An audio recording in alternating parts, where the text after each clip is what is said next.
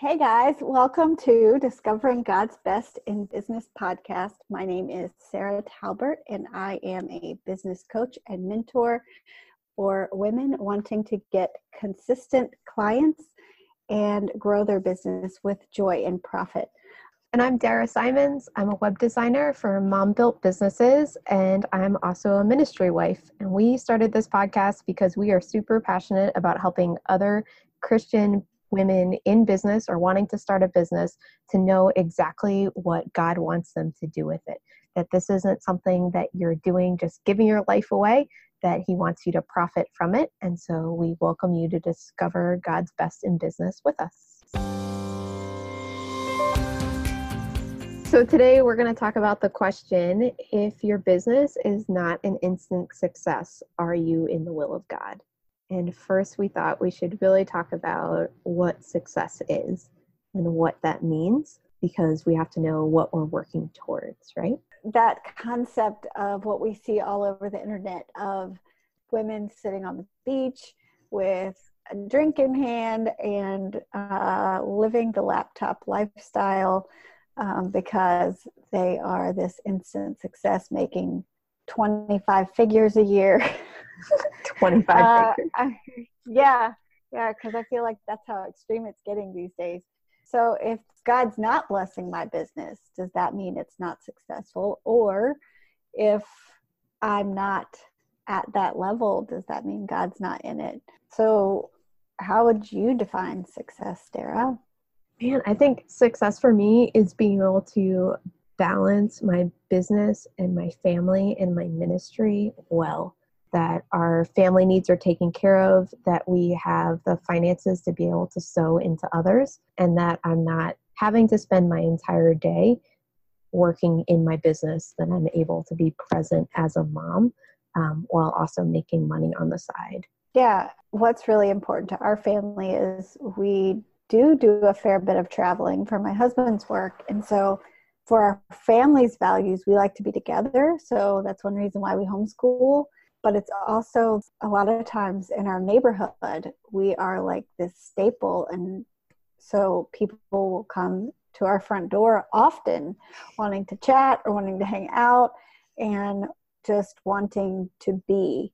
That's where a lot of our family ministry happens, is at our front door and on our front porch. And I feel like if my business allows me that freedom to close my laptop and go have a chat and then come back to them, that is more of the success that I look at. And so I feel like really defining success for our listeners is vital to knowing, first off, is your business actually successful, or does it have to meet up to these standards that everyone's throwing in your face via Facebook ads?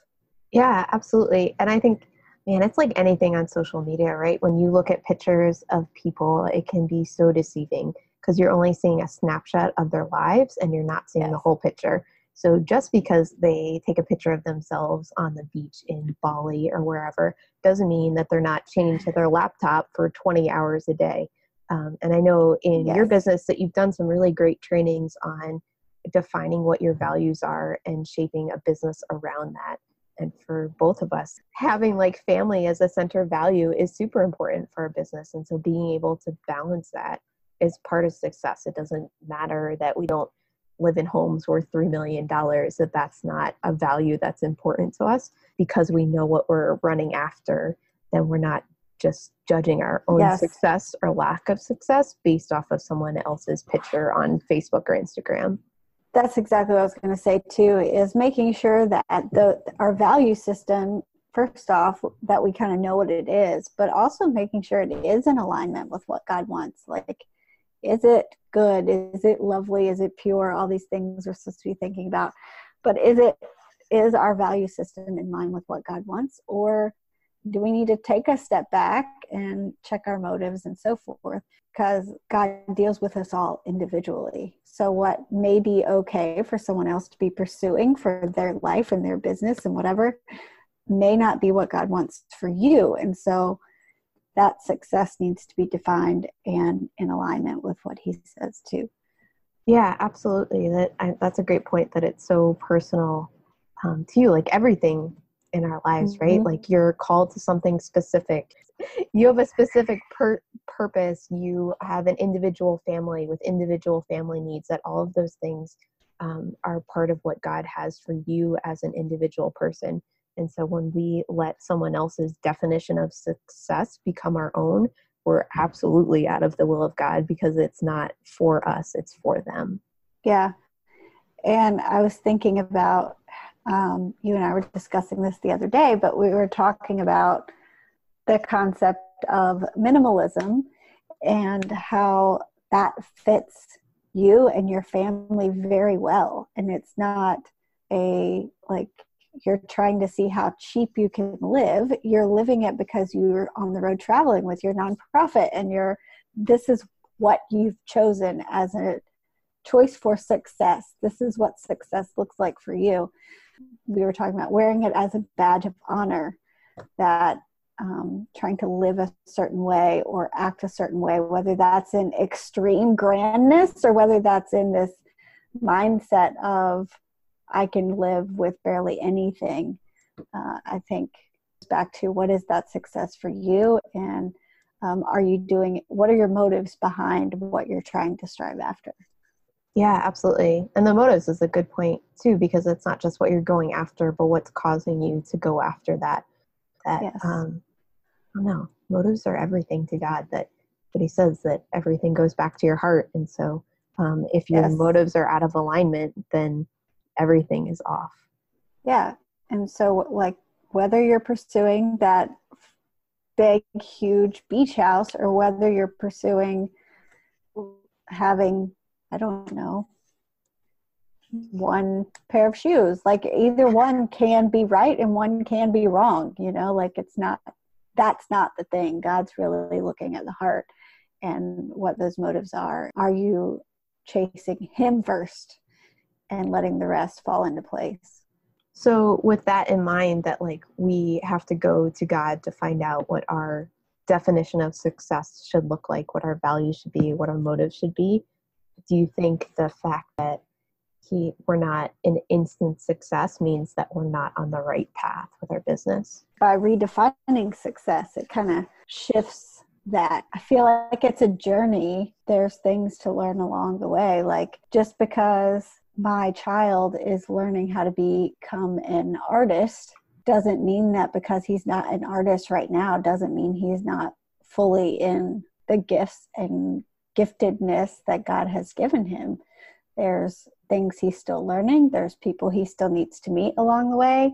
There's teachers that he still needs to learn from. And just because he's may or may not become a famous artist one day doesn't mean he's not pursuing those giftings and callings that God gives him. And I would never tell him you're not being successful because he's trying to do what God's calling him to do.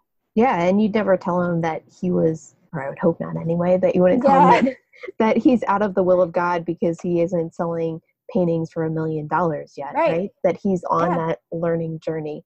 And I think so many times as adults that we look at ourselves, and especially when we've been sold on ideas of instant success, that we look at where we're at and we just say, you know what, this must not be right. I'm going to give this up, or I'm going to try something else, or I'm going to tweak it this way. And really, I think so many times we just need to keep going. You need to give yourself the grace to be able to say, I'm just learning, and that's okay. That there's nothing wrong with that. Yes. A quote I heard someone say the other day, and I've been repeating it to myself, is you can't steer a parked car. And so if you've told God, like, I'm done, I've tried this, and you're not blessing it, and I give up, or I've only made $10 this month and I give up, he doesn't have space to work with you in that if you've cut it off and said I quit. So I think moving forward is the best option in trying to move towards what that success looks like for you.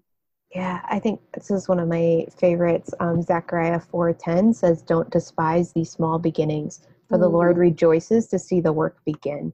And so often we see things like we're trying to get to the big picture, to the end, and God sees how our life is just a journey. Like really, like living and dying are the end marks there, and that's the end. And yet in our head, we see the end as a a financial goal or, a way of life that we want to live. And that's not the end. The end is death followed by heaven.